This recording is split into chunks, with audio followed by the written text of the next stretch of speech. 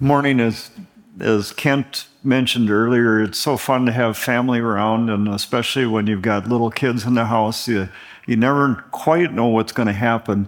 I remember listening to a seminary professor talking about experience that he had with his small daughter, and he was sitting there watching her one day, and she'd been staring out the window for quite some time, and in his head, he starts rolling tape, thinking what she might be thinking, and he's thinking to himself, he's like, yes, all along I've known I would have a daughter who is a deep philosopher. You know, she's probably sitting there contemplating the nature of the cosmos, looking out the window, thinking, why is there something instead of nothing and going on? And he's kind of rolling this, and then she stops and she turns to look to him, and she's like, Daddy, I've got a question. And inside, to himself again, he's like, shoot, your daddy can answer it, And she turns to him and she says, Daddy, do mosquitoes go pooper? So, little children have a way of kind of cutting through the sophistication that we tend to look at ourselves with as adults and kind of bringing things right back down to reality.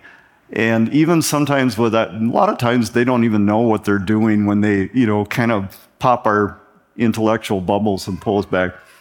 So today we're going to look at a situation where Jesus is in the middle of teaching. It's a large crowd. There's the religious leaders are there. There's parents with children and his disciples. And Jesus uses the children to kind of ground truth everybody and bring everybody back to reality. So stand with me if you would, and let's read through Luke chapter 18, verses 15 to 17.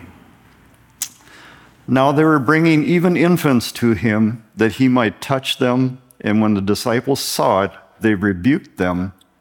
But Jesus called them to him, saying, Let the children come to me, and do not hinder them, for to such belongs the kingdom of God. Truly I say to you, whoever does not receive the kingdom of God like a child shall not enter it. Thank you. You may be seated. Oh. You know what? When I first read this passage, it's so hard to shift gears kind of from how we view things today to looking back to how it was said in the original time frame, the original setting.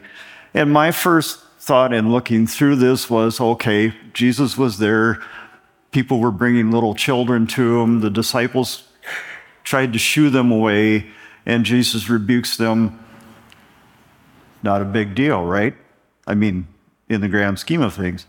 But in looking through and doing some more research of what was actually going on and what the context was, there's a lot more to it than what first met the eye to me. The key concept here that we're going to be looking at today is just Jesus' phrase there of the kingdom of God, and specifically, how does a person enter into the kingdom of God, and what, from God's perspective, what does he look at in us, and how does a person gain access to the kingdom of God? And that phrase, the kingdom of God itself, what does it mean? It's used in Scripture to mean entering into a relationship with Christ, being able to enter into heaven, and submitting to the lordship of Jesus. So it's kind of those are different concepts that are kind of encompassed within that phrase. So just looking at the context of what was happening that day, there was a large crowd that was there that had gathered to hear Jesus, because Jesus, at this time in his ministry, his reputation had begun to spread. People were wanting to come to hear him. There were the religious leaders that were there. Some were there to listen. Some were there looking for some reason to accuse him, or because they were beginning to sense that there was a difference between what he was teaching and what they were teaching, and they were not happy about it. And his disciples were there. And this is part of a larger this is partway through his teaching that day. He had just finished talking about a parable in which he talked about a religious leader that went into the temple to pray. And while this man was there praying, he was praying about how he was thanking God that he was not like other people. And he listed off robbers, thieves, people who did bad things. And then he went on to talk about how his own kind of good spiritual accomplishments made him a spiritual or upright person. And it was obvious by what Jesus included in the description of this man that even though this man may have been doing some good things, his heart motivation for doing it was not where it was supposed to be. This man was focused on, in that day, keeping the commandments of God, or what was generally referred to as keeping the law, in order to be accepted to God. And he was, as he stood there praying, he was spilling out about what a good job he was doing. I mean, he had this, kind of when you look up spiritual man in the dictionary, there was his picture. So it was obvious from the description that Jesus gave that this man's approach to that was wrong. But in this next interaction, in this next scene that we see take place, Jesus is going to develop that further and make it even more plain to people that this idea of us being accepted by God based on what we do does not work. And we'll develop that more as we get into it. So stepping into this scene, Jesus, again, as we said, Jesus had just finished this other parable. And now what seems to be happening is Jesus had taught, and probably there was a little bit of a gap in the action, and there were some parents there with young children, and they started to come up to Jesus and ask Jesus to bless them. And it said it says they were bringing even babies to him. So, it was babies. It's from Jesus' response when Jesus says to the disciples, "Do not hinder the children." He uses a different word that includes babies all the way up into probably young, close to teen children.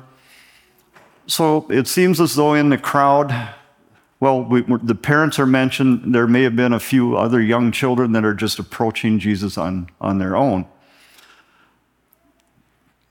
And it was a common practice in that day for parents to bring their children to a rabbi to ask the rabbi to bless them.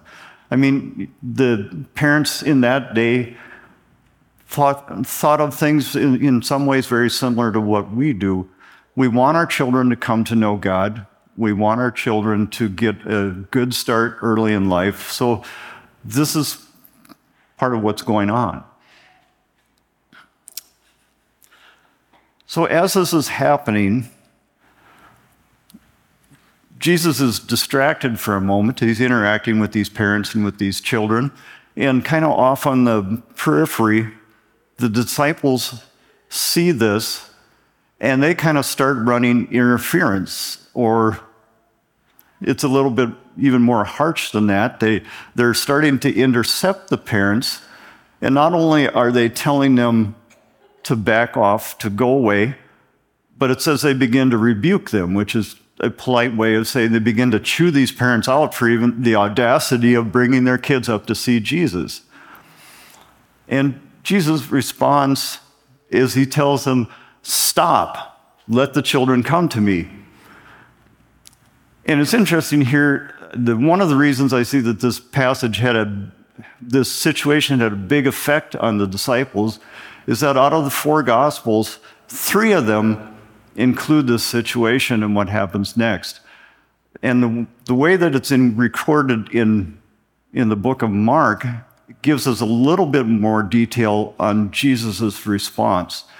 It says, when Jesus saw this, he was indignant. Okay, now, to be honest, I had to look up indignant. I knew it meant mad to some degree, but I remember back to a time at work when I had screwed up on a project and I had to ask a person above me These projects I worked on were supposed to be approved in advance, everything ironed out, and then before anything was done. Well, through a series of events and the advice of a person that I shouldn't have listened to, I started a project, we got halfway through and we had to change it, and then I had to go to this person that was above both of us and ask him to approve this project after it was halfway built and we had to make changes. I had a pretty good relationship with this guy, and he was a man of character, but I can still remember that day because when I asked him, would you do this, his face turned red. And he began, I could see he was trying hard to be under control, and he wasn't a person to just, hurl out four-letter words at me, but he began to shake, and he just said, I do not like doing this. That shake, that quiver, that is what the word indignant means. So Jesus was mad enough that he was working to keep himself under control when he addressed the disciples. It came out in a visible strain when he said, stop. So the question is then, why was Jesus so mad at his disciples over telling these people to back off? I mean, in some ways it seems like they were just trying to help him continue on with the message. And these parents were interrupting Jesus. I mean, Jesus was the rabbi that had come in to teach, to speak to the crowd. But as I began to try to dig into that a little bit more, I borrowed some resources from John MacArthur and looking, and he was talking about that in that culture and the teaching of that day, that this idea that you had to work to earn God's favor, to work to earn God's acceptance, this was all that these people had been taught up to this point. And that it was probably also so deeply ingrained in the disciples that when they saw this happening, that Jesus' important teaching, and it was important teaching, was being interrupted for little babies, they got it wrong. Because, think about it for a minute. If you're a little child, how much do you understand about the law? I mean, you can't even speak at this point. And the idea that in order to be accepted by God, you had to learn the law, you had to put it into practice, and you kind of had to begin to build up kind of a spiritual credit in your account to get God's favor. So when the disciples looked at the babies, the babies can't even understand what's being said. The little children, they can maybe understand what's being said, but they haven't had a chance to begin to work for God, to begin to earn their salvation, so to speak. And what I saw from the references was that it was this idea that made Jesus very mad, that his disciples had not yet got it. And number two, based on that misunderstanding that they had, they were now beginning to hinder other people, namely the children, from being able to come to Jesus and to be able to establish that relationship.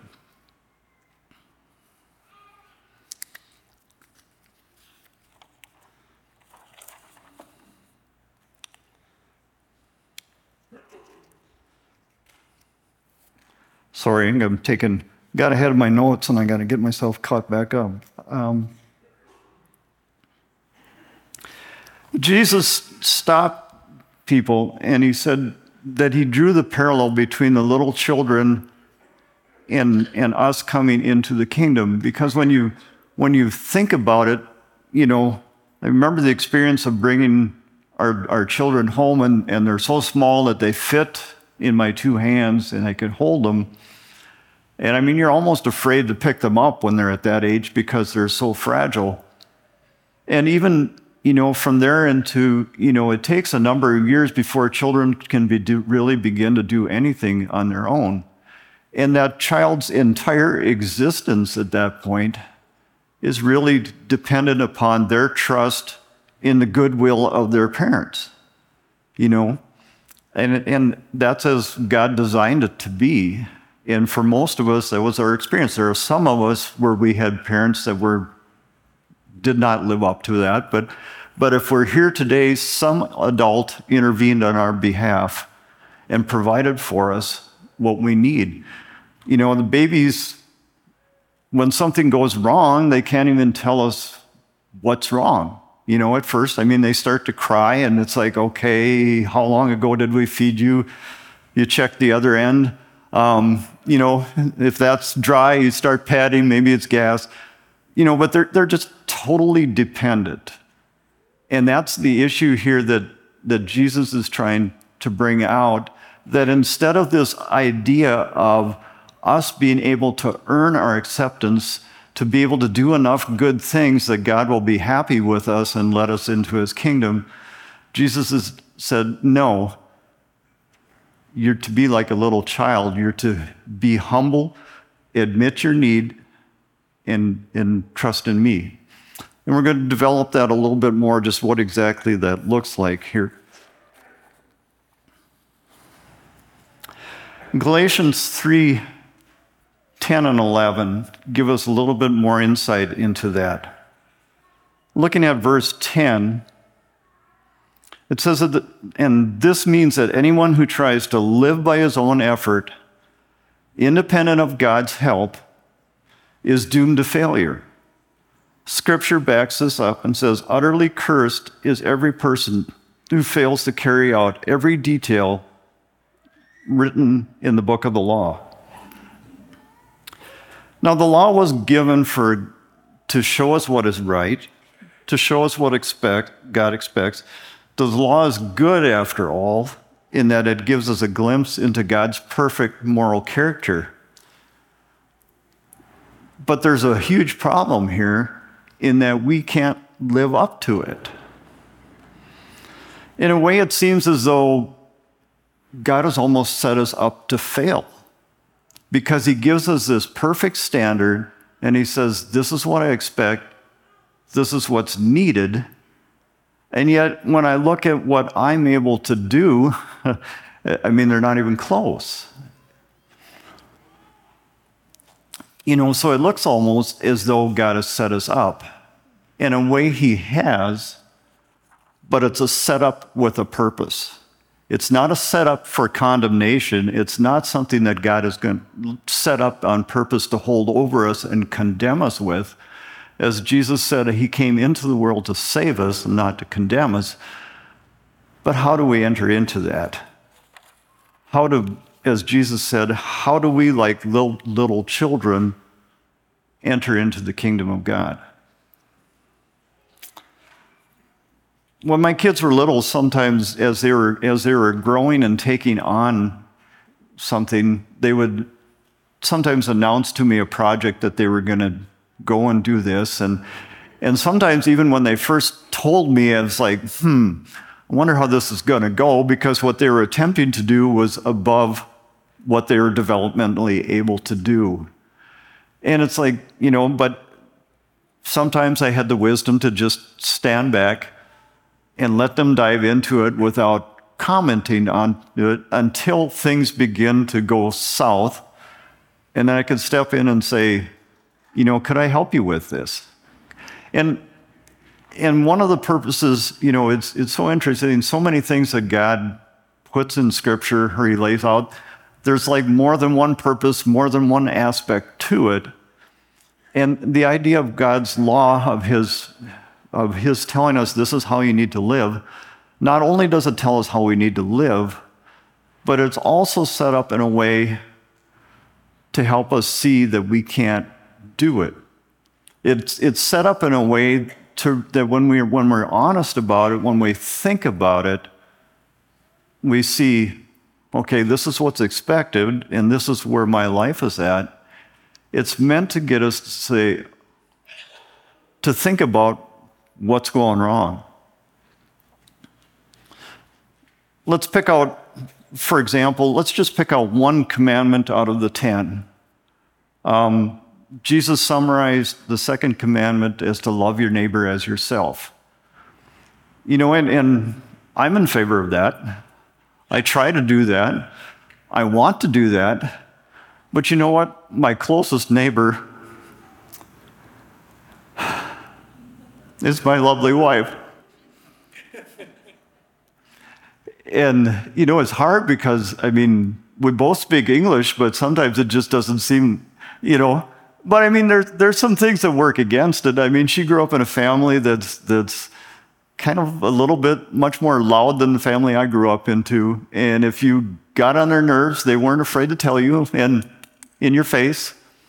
And it was funny because when my wife first visited my family, she says, I think that's the first time I've ever heard forks chink against a plate, because she's used to a lot. So, needless to say, we have many things in common. There's many things that we enjoy doing together, but once in a while when we communicate, it doesn't really connect. And sometimes, my feelings get hurt. And if I'm seeking to honor God in the moment and I take it to Him and I ask, how do I deal with this? Or are there questions I need to ask my wife? Well, I'll be honest, there's many times when I don't seek to honor God in that moment, and my feelings get hurt, and she might be telling me something that I needed to pay attention to that I haven't paid enough attention to. And instead of honoring God inside, I'm like, oh yeah? So I'm sure none of you have had that problem, but the verse before, whoever fails to fulfill the law in every detail, I'm not even close some days. I'm not even hitting the rough outline some days.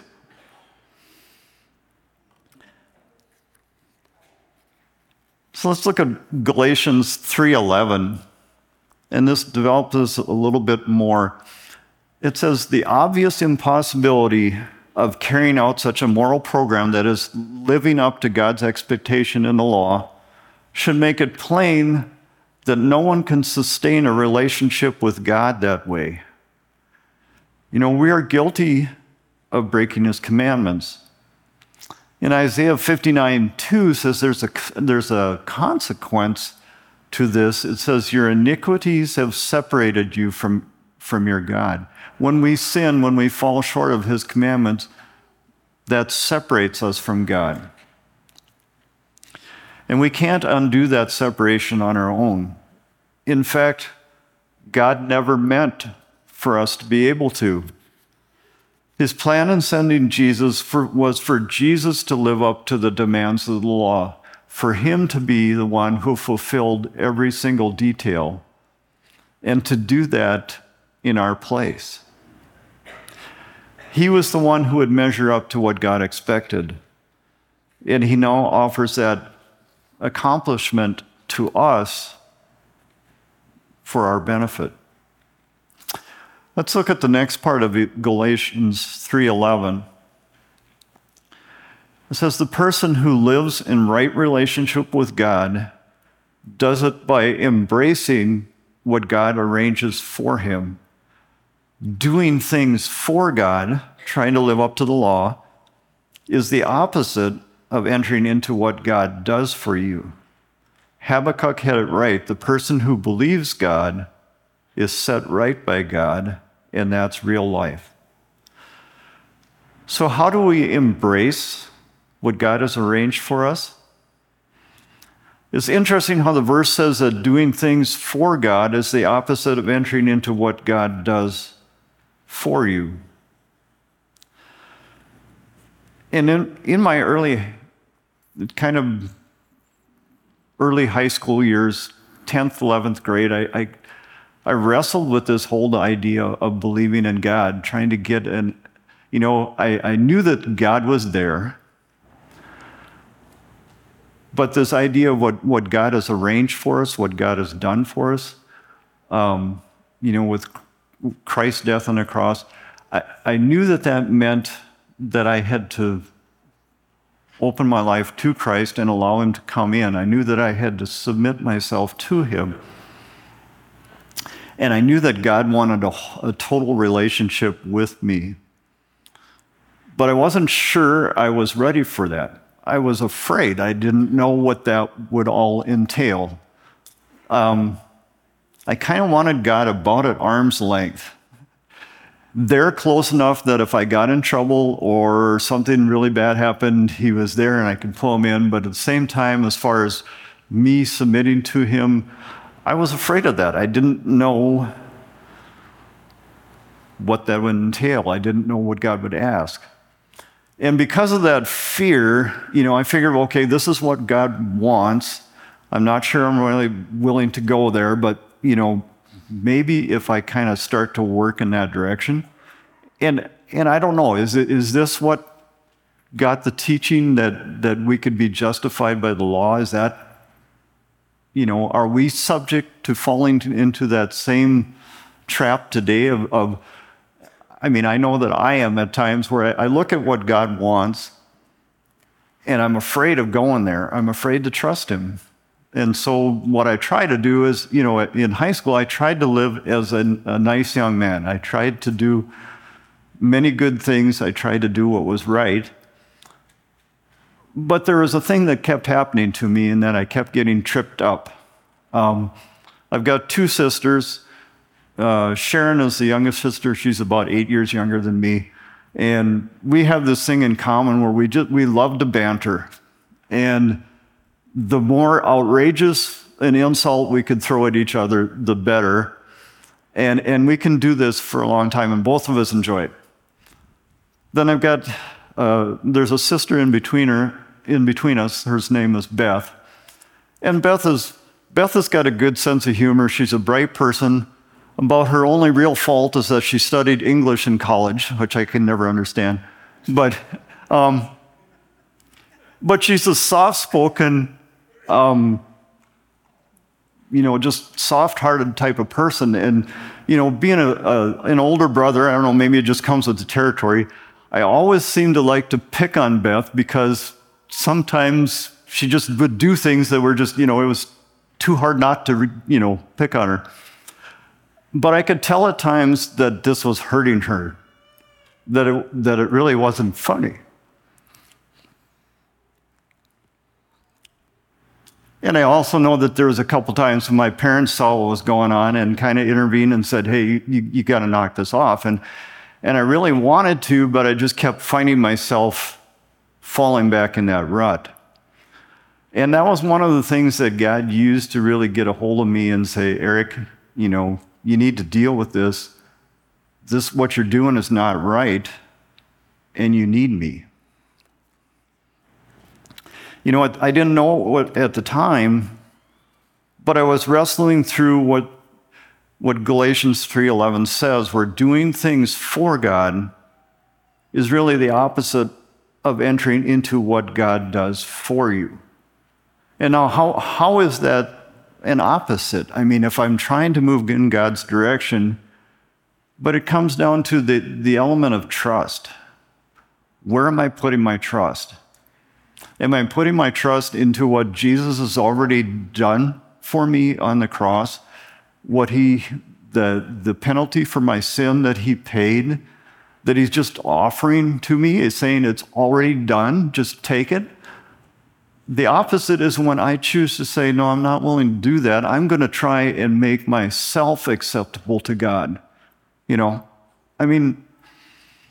didn't think of it at the time, but just think about, how arrogant. The creator of the universe, who's done it all, who's paid the penalty, who wants to be in a relationship with us, and he offers it. Just take it. Accept it. Trust me, and I'll give it to you. And me saying, no, thank you. I'll do it myself. And just seeing God allowed me to run for a while to be able to see that I couldn't do it, that each time I tried to go down that road, I messed up.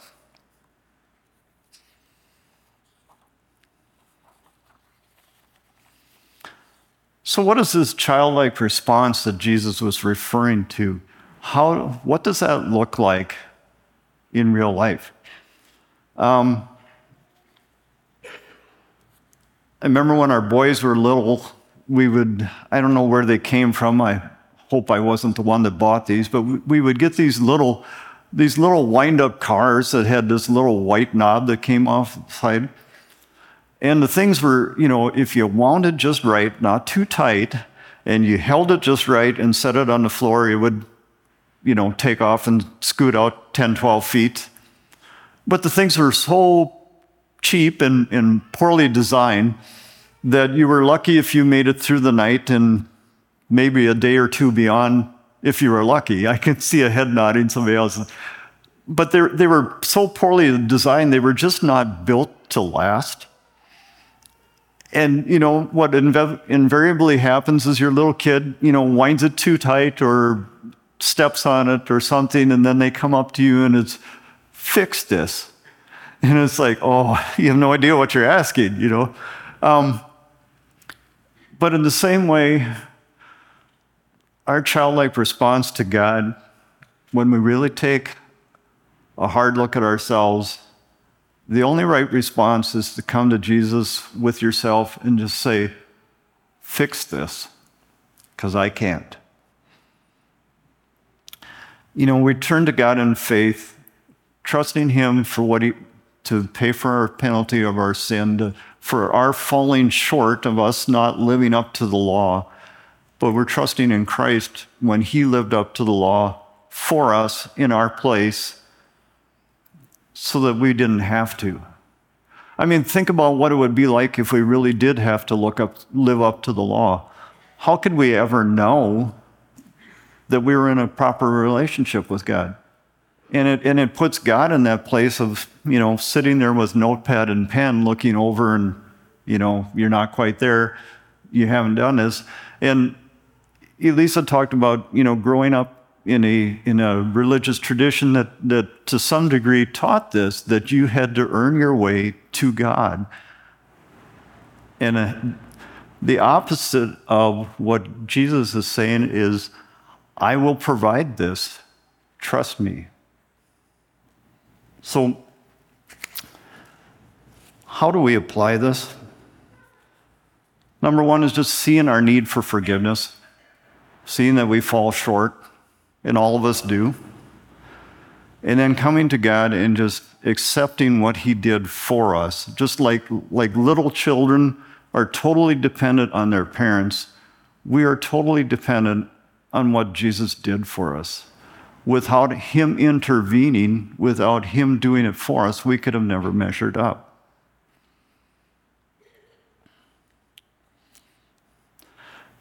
And just to boil this down, just a simple way of expressing this, if this morning you're hearing this and you're seeing this is where I'm at, I need this, a simple way of expressing that is just through prayer. Just saying, Lord Jesus, I confess that I've sinned against you. Please come into my life and forgive me. Take control of my life and show me how to live for you. And there are others of you, maybe you're hearing this and you're where I was in high school. You're thinking through, is God real? How do I know? One book that I've read that I really like and I recommend to people that are sorting through that is a book by Lee Strobel called A Case for Christ.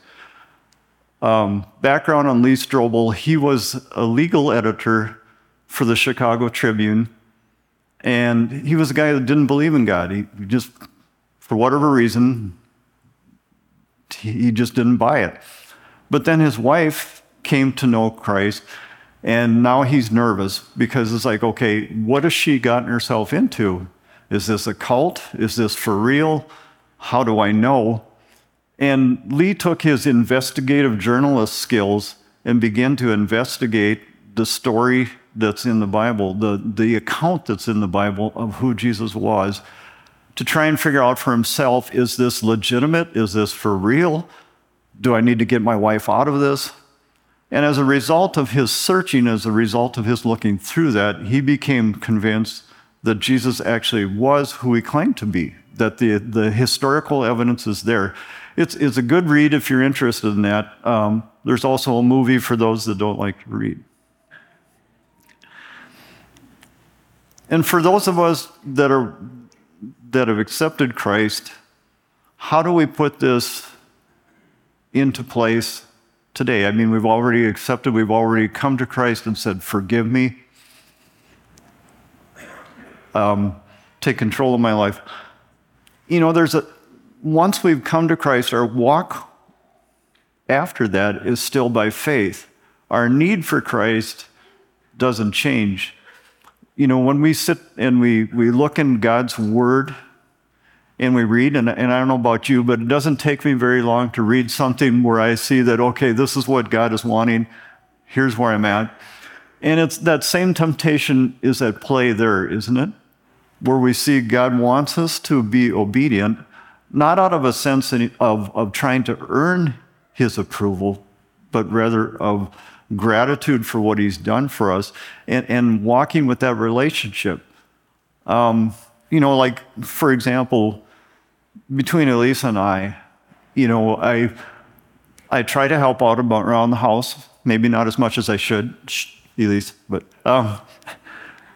but taking out the trash, you know, caring for the dogs, doing different things, not for the sense of earning my wife's love, because she loves me very much, but out of a sense of just because I love her, that I want to do things that keep that relationship where it needs to be, to keeping that relationship one of love and respect and honor. And as we love the Lord, as we walk with him, you know, when we read something, are we tempted to say, okay, God, this is what you want. I'm over here. Maybe if I go here, is this close enough, God? Because maybe what God is asking me to do is scary. Maybe it might be embarrassing. But do we place our day-to-day trust as a little child? You know, like my son Josh has a little boy is about 1.5 years, and you know, it's interesting. When you put little Zach in the car, he's not asking, where are we going? How long is it going to take? I don't know if I want to go. No, little Zach just gets in his car seat and, you know, may not enjoy the whole ride, but he's there. And it's like, do we do that with Christ? Do we allow Christ to direct us, to lead us? And are we like little children following him? So let me close this with just a brief prayer. Lord Jesus, thank you so much for dying in our place and for leading us like little children to walk with you. Thank you, Father, for your love, for your grace, and for your mercy on us. In Jesus' name, amen.